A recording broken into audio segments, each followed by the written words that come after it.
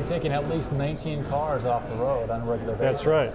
Hello and welcome to episode 33 of First Crack. I'm your host, Garrick Van Buren. In today's episode, I am pleased to bring you a conversation with Kurt Fisher, the program manager for HourCar, HourCar, Minnesota's first nonprofit car sharing venture. He and I sat down at Nina's Coffee on Dale and Western in St. Paul. Great place, great coffee house, fantastic neighborhood. As you can hear in the background, it's very popular. So please bear with me. There's some great stuff in the interview on car sharing, what it means, who's a good candidate, how it works, and how it affects the community. With that, let's get started. Kurt, thanks for joining me this afternoon. You're welcome. It's great to be here. Excellent. Could you give me a quick overview of how the HourCar program is, how it works? Kind of an overview of car sharing as a concept. Okay, yeah, car sharing it's a new concept to the Twin Cities. So one of our hurdles first is explaining what car sharing is, and then convincing people to join HourCar. But essentially, in a nutshell, the way car sharing works is that an organization, we own the vehicles, so we take on all the responsibilities you typically are associated with ownership. We pay the insurance, we maintain the cars, everything like that. And then we situate these cars in clusters, and really from anywhere from 1 to 3 cars in what we call a hub in neighborhoods around the Twin Cities. Mm-hmm. And we'll be starting, the first neighborhoods will be in our uptown, Loring Park, and the lower town area of downtown St. Paul. What makes those the 3 first locations? Yeah, well, the things that we look for in a neighborhood, you want to have a dense population, but it's interesting, what you look for really is a denseness of housing units, but you want only ideally 1 or 2 people per unit. You think about, what we're trying to do is get people to give up owning their own car and car share instead. And as people, of course, get married, have kids, that kind of thing, it's more problematic to not have a car if you're taking kids to daycare, etc. So, it's usually single people. It could be older folks, that are married, that kids are out of the house. They don't need. Maybe they go from 2 cars to 1, or from 1 car to 0, and then they supplement the cars they still own with car sharing. But the idea is, the cars are in your neighborhood. So for example, one of our hubs will be in the Calhoun Square ramp. Okay. So we'll be marketing our services in probably, 12 to 15 block area around Calhoun Square ramp. And so the idea is people can take a 5 or 10 minute walk, bike, or bus ride to the hub, get in the car. After they become a member, they make a reservation on the car by phone or at our website. You can reserve it for as little as an hour. Up to 6 hours would probably make sense financially. And then when the time comes, you just go to the hub. You've got a electronic key fob. It's a lot like the key fob you might have today if you own a car that has the panic button on, and it's just something like that. And there's a reader that's on the windshield, very small, so that when time for your reservation, you walk up to the car, you hold your key fob from the outside of the car, up near this reader, and it recognizes you. It unlocks the car and significantly also enables the ignition. So then you're ready to go. And so that I think explains why you've chosen the cars that you have, because those are the Toyota Priuses. They don't have a key associated with them as a traditional car would. We could make this work with any car, but but you're right. The Prius has got, I think actually they call their device a fob also, so that'll be somewhat confusing probably, but and you just kind of stick it in a slot inside the Prius, and then you hit a button that says start, and that's how that car goes. Right. So, but you just do your business and you bring the car back to the same spot. The hubs, the cars are have a home hub. Oh, okay. But you can drive like a parking space they'll be dedicated to them. Exactly. There'll be a sign there that's dedicated to HourCar, so you'll have a space when you come back, and then you just lock up and leave. And then there's a black box kind of on the car that does 2 things. It controls the security that I just described, but it also tracks the miles and the hours for each reservation or each trip. and then that information is wirelessly transmitted to us. Okay. And then, so you don't have to do anything, you just walk away. Each month you'll get a bill that has every trip that you made on there, how many hours the trip was, and how many miles you drove. Fantastic. And the billing is by the hour and the mile, essentially. Okay. So well, there is monthly dues also. Right. But Because I had that fob with me at all times, whether or not I have a reservation. that's right. Once I become a member, I get that. That's right. Okay. And it's important to realize it is a membership program. You can't just walk up and use a car. And, you have to go through a insurance screening process. Right. We look at your driving record. You have to have had a valid driver's license for at least 5 years, things Okay. like that. But once you're approved and you get the key fob, then you're set to go. Then you basically are good for life. There's a $150 one-time application fee. Okay. And that covers the cost of processing the application, doing the driving record search. But we are offering, because it's a new program, and we think it's going to be, we've got a lot of great information on our website, but there's still, I think it's going to be tough for people to really get a sense of what this is going to feel like without actually trying it. So if you decide, you join the program, pay your $150, and you decide after you're in it for a month or two that it's not going to work for you, it's not what you expected. If you resign within 60 days, we'll give you $100 of that $150 back. I was wondering about that because the car share in Evanston has a similar sort of, here, try it for 8 hours over a month. If it fits, then let's keep going. If not, no harm, no foul. I think getting people to try it is important with car sharing because it is new. It's going to be, it's a different way to think about vehicle mobility. Of course, the advantage of owning your own car is it's sitting right there in your garage. Anytime you get the urge to go somewhere, it's there. The disadvantage, obviously, is you're paying for all of the insurance and lease and all that. So car sharing, it's not, by no means are we expecting or planning to convert, half the Twin Cities to car sharing. It's a fairly small niche that it works for. The largest nonprofit in the U.S. is called City Car Share in San Francisco. They've been around 3+ years, and I think are considered very successful. They have 4,000 members. That sounds nice. I'd love to have 4,000 members in the Twin Cities, but that's a tiny, minute fraction of all the Twin Cities drivers.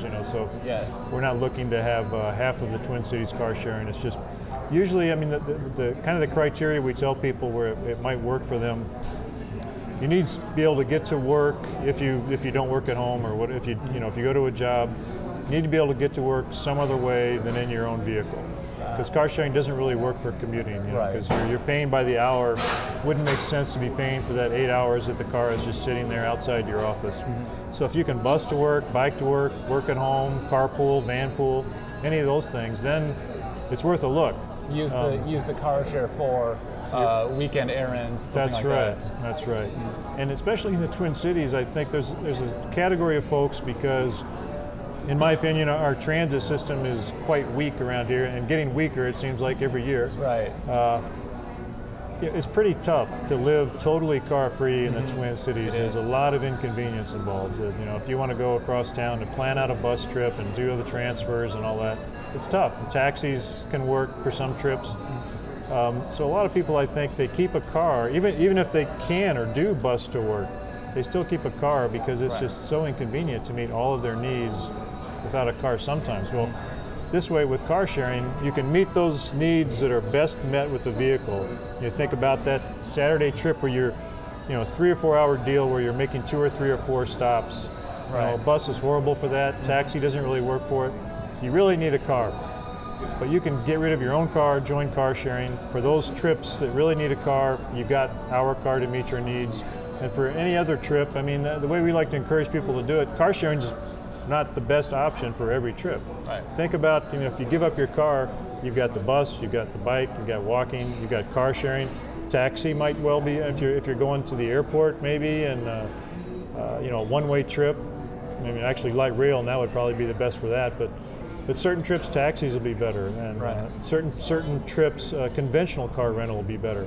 We charge by the hour, and after you get up to probably 8 or 10 hours of HourCar, just economically speaking, you're going to be better off with a conventional rental car. So we're not by any means saying that use HourCar for all your trips. We're saying add it to your mix. Give up your car, You've got 6 or 8 mobility options. Think about which one's the best for each application. But I think but there's no question in my mind that for some trips, car is best. Right. There's just no way around that. Yeah. And so to get people to give up personally owning vehicles, car sharing is the answer to that, I think. It fills that gap.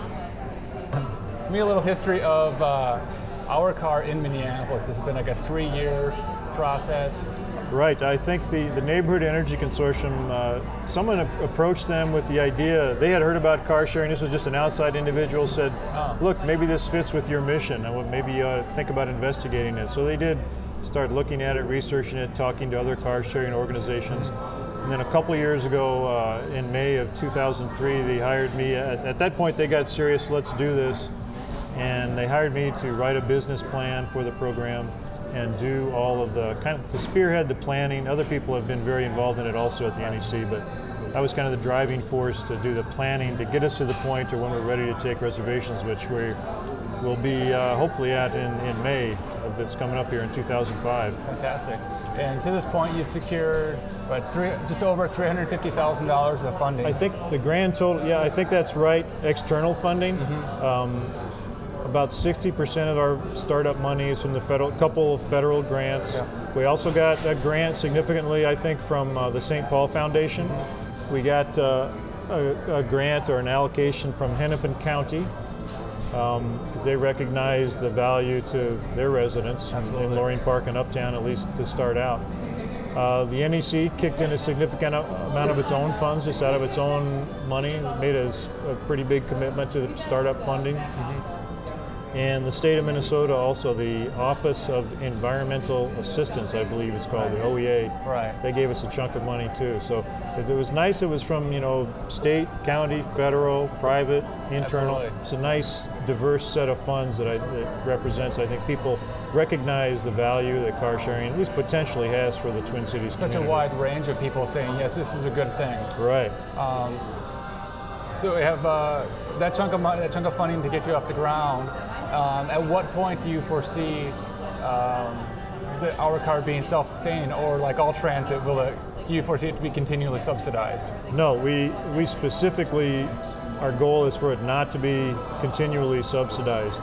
It's been planned from day one that when we get to about 500 members, the pricing structure and the cost structure is such that we'll be break even. Right. And then if we get beyond 500 members, we'll be making money that'll be reinvested in the program. I mean, this is a nonprofit program, so there's no shareholders to enrich or that sort of thing. We're not going to have the next Enron be our car share program. I mean, our goal is just to keep building the community benefits of it. So Fantastic. To the extent we're in the black, I mean, we could reduce rates, or we could buy more cars. We could go into different areas.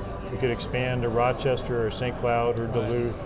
The way it's going to work is we've got 6 cars, and these are all 2005 identical Priuses except for the exterior color. But 6 of them are supposed to be delivered by May 1st, and then we're going to get 2 more per month, June, July, and August. So by the end of the summer, we'll have 12 cars on the road. All at these the 3 hubs you talked about before? Probably not. We've got the 3 neighborhoods identified now, but where those are where the first 6 cars will go. There'll be 2 in Uptown, 2 in Loring Park, and 2 in Lower Town, St. Paul. The second set of 6, it's undetermined at this point where they're going to go. We'll start taking applications here, in the next week or so. If we kind of where the member demand is. Exactly. I mean, if the 2 cars we have in Uptown are just overwhelmed with demand, then we'll add 2 more there potentially. Or if we're not overwhelmed with demand anywhere, then we might start a hub in a different area. There's some interest. We would like to get a hub along the light rail line. It'd be great to be near one of those stations. Right. That's along Hiawatha. As I understand, that's how the city car share in Oakland and San Francisco is. They're kind of placed near the bars. That's right. I mean, the more we can integrate with existing transit, the better. If you think, a hub that's near a light rail station, then not only can it meet the needs of the folks and businesses that live in that area, but now somebody, there's a huge development going up at the end of the light rail line near the Mall of America. People that live there could potentially join HourCar. Even though they're several miles from a hub, there may be a 20-minute light rail ride from one, and so it can make sense for people all along the light rail line to join HourCar, and they've got access to that light rail line hub. Take the train into downtown, pick up a car, drive it around, take care of errands, and then take the train back. Exactly. Very nice. So we really want to. I mean, and other studies of other programs have shown that when car sharing comes to be in a town, people use transit more. You might think it's the opposite, and I think initially, I think the first chunk of people that join may be folks that have been totally carless and been suffering, or committed to being carless, have been suffering with our transit system for years. And so they, I think, will join, at last I can satisfy some of my needs with car sharing. Exactly. And that probably will, to be perfectly frank, take some trips away from transit, put them in vehicles. But longer term, as people, I think people that own cars, they'll consider joining HourCar when their car, they have to have a big repair expense, or they just need to buy a new car. Right. That's the point in time, then they'll start making a judgment. All right, now do I want to shell out money for a new car? Do I want to spend $2,000 repairing this heap? Or do I want to think about HourCar? Right, and you've got a calculator on the website that can walk them through that process. Both those scenarios, either people that already own a car and they want to compare their current costs to what their costs would be under car sharing, if they can put in their own assumptions for the number of trips per month and that sort of thing. Or people that are contemplating either buying a car or joining car sharing. Right. Those two are kind of the two basic scenarios. Yeah, you can put in your own numbers and see how it works out. Very nice. Tell me about the decision to go with the Toyota Prius. Well, we're really excited about the Prius. I mean, the reason, of course, as a nonprofit that we're interested in doing car sharing is because of the community benefits. Right. And even not counting the Prius, what car sharing does, it kind of capitalizes, it's a win-win, it capitalizes on human nature in that, it puts the costs of driving on a per trip basis. So that, I mean, you think about it, like for example, we're going to charge roughly $5 an hour plus 40 cents a mile. Okay. So somebody's going to go on a 3-hour outing on Saturday, they're going to sit down, geez, this is going to cost me $20, right. And which is going to strike them as a lot of money, which $20 is a lot of money. People don't think of driving their own car, that if they sat down and allocated the insurance and the lease and all that, it's going to be more than that. But of course, that's not how people think of the cost of driving the car that they own, but it is how they'll think of driving an HourCar. Right. So consequently, there's a strong effect. People drive fewer miles after they join car sharing. And so there's lots of community benefits of that. Less traffic congestion, less emissions, less gasoline used, etc. And those effects are going to be exacerbated or expanded because we're going to use these Priuses. It's kind of common knowledge, and because Toyota markets the Prius based on their high gas mileage, I mean, that they use, people that are driving a Prius even mile for mile will be using less gas. But what's less well known is the emissions from the Prius are incredibly low compared to an all-gas car. I mean, if you look at the spectrum of gas car, electric car, the Prius is way down here near the all-electric car. It's incredibly low. So there's going to be two effects in the Twin Cities because we're using the Prius. Just because people are driving fewer miles, better air quality, less traffic congestion, resources conserved, and then those are doubled or quadrupled because we're using the Prius, even less emissions per mile driven and less fuel consumed also. So it's a kind of a double effect in the Twin Cities because we're using the Prius. Very nice. Yeah. Very nice. The one thing that comes up, the question that comes up in thinking about the Prius, well, we are here in central Minnesota here, and though the winters have been relatively mild, right? Is there a question of reliability in snow and 20, 30 below temperatures with this electric car? Yeah, good question. I mean, Toyota tells us that they have had zero problems with the battery. I mean, these cars haven't been on the market all that long, so. But based on their experience, they warrant the battery for 10 years. Okay. And they claim that I think they started making the Prius, I want to say 2000, 2001.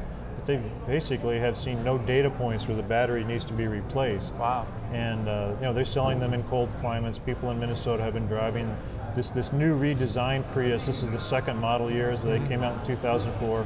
So people in Minnesota, you see them around, and they have no reported problems with the cold weather. Great to hear. The battery is the car does not have to be plugged in. It's a self-charging system, which is really innovative. I think they have what they call a regenerative braking system. When you brake, that charges the battery. And if need be, if that doesn't do enough to keep the battery charged, then the gas engine will run and also charge the battery. Okay. So I've driven one, and I think if you drove one for a day, you'd forget that it's even a hybrid. Yeah. You get used to the fact that when you're driving in town or come to a stop, the gas engine doesn't run at all, and so it's extremely quiet. You have to get a little bit accustomed to that because you think the engine's died, but of course it hasn't. You're just on all electric. Looking at other vehicles that one time or 2 times a year where I might need to haul something? Yeah, wouldn't that be nice? Yeah, we definitely are very interested in that because we're starting out because the Prius is such a great car, and also, to be honest, it simplifies things for us if we only have one car in terms of maintenance. Oh, and Southwest Air model, right? We got one plane. Exactly. We know how to fix it. Exactly. So to ease, our entry into this business, it keeps things a little simpler. But there's definitely a demand, and it would be great to offer some vehicles that have different kinds of functionality. Right. And everybody, I think, or a lot of people have a need for a small pickup 2 or 3 times a year. So we'd love to offer that. If someone comes out with a hybrid, we would jump on it big time. And I'm sure they will sooner or later. It's just a matter of time. But even if somebody, it doesn't necessarily have to be a hybrid. I mean, we're looking for any car that we feel gets efficient fuel mileage and low emissions. Right, going back to the community. Exactly. And the effects on the community standpoint. Right. So I mean, sure, people might want a Suburban. Right. Might meet some people's needs, but we're not going to be doing that. So it's not going to meet your needs if that's what you're looking for. Right.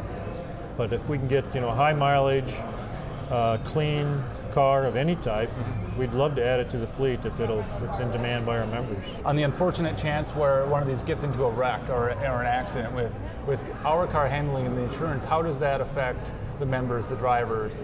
Good question. Yeah, we do pay for the insurance. The only thing we ask the members, if there's damage to the vehicle, and if through the insurance adjustment process, that the insurers conclude that our member is partly or wholly at fault. Okay. Then the member is committing to be responsible for as much as $500 to repair damage, but that's the extent of it. All so right. if the car gets totaled, their limit is $500 that they're going to be responsible That's to quite contributing. remarkable. Right, and so it's a big relief that they don't have to pay for car insurance. Right. I mean, that's incredibly expensive. It's expensive for us. I can imagine. Yes, we want to insure all our members. Yeah, hopefully we're hoping that the cost will go down over time. I mean, car sharing is fairly new to the U.S. It's been in Europe for decades, but the U.S. insurers don't have a lot of experience with it yet. So I think they're naturally wary, and hopefully the premiums will come down over time. To my knowledge, there hasn't been any significant problems. You'd be. I think. HourCar is not a co-op, but we want to kind of inculcate that mentality, and I think people will recognize that. The only reason we're running this program is to meet your needs. We're not trying to make money off of it. Yes. So help us. Take care of the cars. Be gentle with them. Report problems so we can keep them in good shape, and I think people will do that for the most part. A place called Zipcar, promoting the car share is an amenity to condo owners, landlords, those sorts of things, and I found that interesting as a way to even perhaps reduce the whole number of cars in a neighborhood. Absolutely, yeah, and we're having the same kinds of conversations. Yeah, Zipcar is a for-profit organization. Okay. They're primarily on the East Coast, but I think they're expanding. They may well come to the Twin Cities someday, and we'll have more than one option. But yeah, it's a great concept, and we've talked with a couple different developers in the Twin Cities about the reason, as you mentioned, that they're interested in it. They would love to market their properties with the notation that excuse me, there's a car sharing hub here. Yeah. Because often condo owners are paying rent for parking space, or they're might be parking on the street in some cases if they have more than one car even. Yeah. Not only do you get a parking space with you get the car too. There's access to a car. So in fact, to give you a specific example, I've just had a conversation with a major Twin Cities developer, and they wanted us to get involved. They've got a couple projects that are coming up. These are very long term. They're just in the land acquisition phase. They happen to both be in Minneapolis.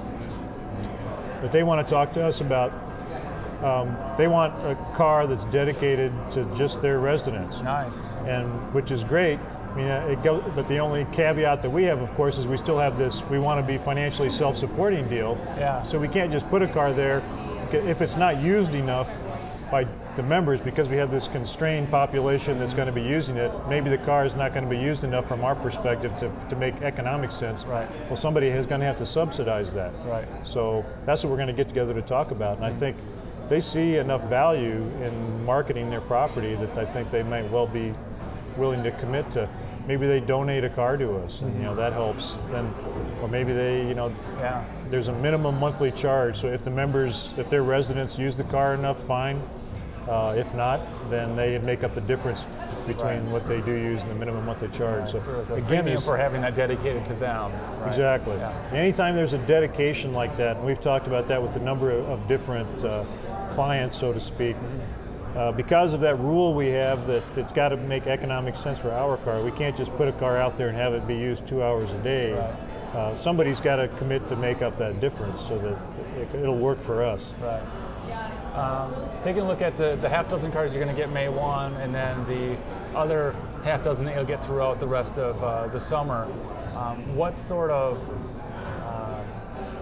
capacity, membership capacity, reservation capacity do you see with those numbers of cars? And at what point does it say, okay, we're going to need another car, we're going to need another car here? Yeah, that's the tricky part. Yeah. I mean, kind of talking to other car sharing organizations, looking at the ratio of members per car is one way to kind of gauge that. And it varies a lot, anywhere from 20 up to 60 or 70 members per car. That's pretty big, though. It is, and it kind of, I think it depends on what the rules for membership are. Some of these organizations don't charge monthly dues, so I think they probably have a lot of members. They count them as members, but they're not particularly active. Right. So those folks, maybe they have 50, 60 members per car because maybe only 20 or 25 are actively using the cars every week or every month. We are going to have monthly dues, so I think we're planning on our ratio being more like 20 to 25. That's quite dramatic. It means you're taking at least 19 cars off the road on a regular basis. That's right. And that's some of the studies have shown that the Philly Car Share is a nonprofit in Philadelphia. They've concluded from a member survey, I think the number is 20, I want to say 22 cars. For every Philly Car Share they put on the road, it's taken 22 personally owned cars off. Wow. Which is phenomenal. Talk about car sharing for business. From our perspective, it's absolutely critical that we get businesses involved. And when I say businesses, I mean that generically. Organizations, employers, could be government entities. I've had conversations with Ramsey County. I've had conversations with the U of M. It could be nonprofits. Right. And it's critical, again, it gets back to that, our goal that we want this to be financially sustainable. I mean, private individuals, of course, are mostly going to use the cars on weekends and evenings. And there's no way that we're going to generate enough revenue if these cars are primarily just sitting on weekdays. Right. So we got to get businesses involved. So we're talking to people that that have a demand, have a need for local trips. They're visiting clients or visiting construction sites or whatever. For pretty much the same reasons as it makes sense for private individuals, it could make sense for a business. If you have a fleet car. You're not only are you paying the direct cost of that car, the fuel, the insurance, the lease, etc., but you're also paying somebody to manage that car. Right. So we take on all of those costs, and you don't have to worry about it. We can put the car, if you are willing to, if you have parking space on your property, we can put the car there. Mm-hmm. So it's very convenient for you. It can be dedicated completely for your employees. Like you talked about with the rental agencies and what have you, the condo developers. That's right. We could make an arrangement where it's dedicated to your employees just during working hours. And then other times, evenings and weekends, anybody, HourCar member at large, could use that vehicle. That makes it a lot more palatable for us. In that situation, we wouldn't probably have to look for a minimum monthly charge because the cars would be used enough naturally that we'd get the revenue we need. Fantastic. The third option would just be your employees just use an HourCar hub that's in your neighborhood, and you kind of compete for time on them with the membership at large. Excellent. Great, thank you. Last question. As a program manager, how are you measuring the success of this program? It's going. We actually have a partnership going with the Humphrey Institute at the U of M, Okay. and they're going to be helping us measure the impacts, these community benefits that have been seem to be proven in other towns, other cities. I mean, all cities are different. Right. It's important that we follow up here and do the research to see, what's the impact on our members' driving habits? Are they driving fewer miles? Are they biking more? Are they using transit more? Are they giving up their vehicles? So these things that are precursors to the effects that we are looking for, cleaner air, less traffic, less demand for parking space, meaning more green space, those kinds of effects. If that's not happening, Right. then we have to sit back and say, well, why are we as a nonprofit pursuing this? Right. I think they will happen, but I'm certainly not taking it for granted. So we're going to be collecting the data both, before and after. And they're going to be doing some longitudinal studies even where they follow specific members' behavior Oh, wow. through the whole time. And these will obviously be volunteers that are willing to share their travel behavior information and car buying information, and it'll be great. It'll be fascinating to see Absolutely. how it's been done. I mean, there's a gentleman at Berkeley who's done the same kind of studies of the car sharing program in San Francisco, and it's been really interesting. And even he's done a 1-year impact study and a 2-year impact study. Just seeing the change from year 1 to year 2 has been fascinating. Oh, fantastic. So we really want to do that, and to demonstrate to ourselves that we're having a community impact. Excellent. So, Kurt, thank you for You're welcome. chatting with me this morning. If we want to find out more about HourCar and become members, where do we go? the best place to go is our website, which is just about totally constructed now. It's probably about 98% done, and that's at HourCar.org, and it's HourCar.org. Excellent. If you don't have internet access, feel free to give us a call. We're at 651-221-4462. Excellent. And we can answer any questions. Great. That'll do it for this episode of First Crack. I hope you enjoyed the conversation with Kurt Fisher from HourCar. Questions, comments, thoughts, suggestions. If you enjoyed the show, I want to know. If you didn't, I want to know too. firstcrack@gmail.com for email, 20620BEAN1 for the voicemail.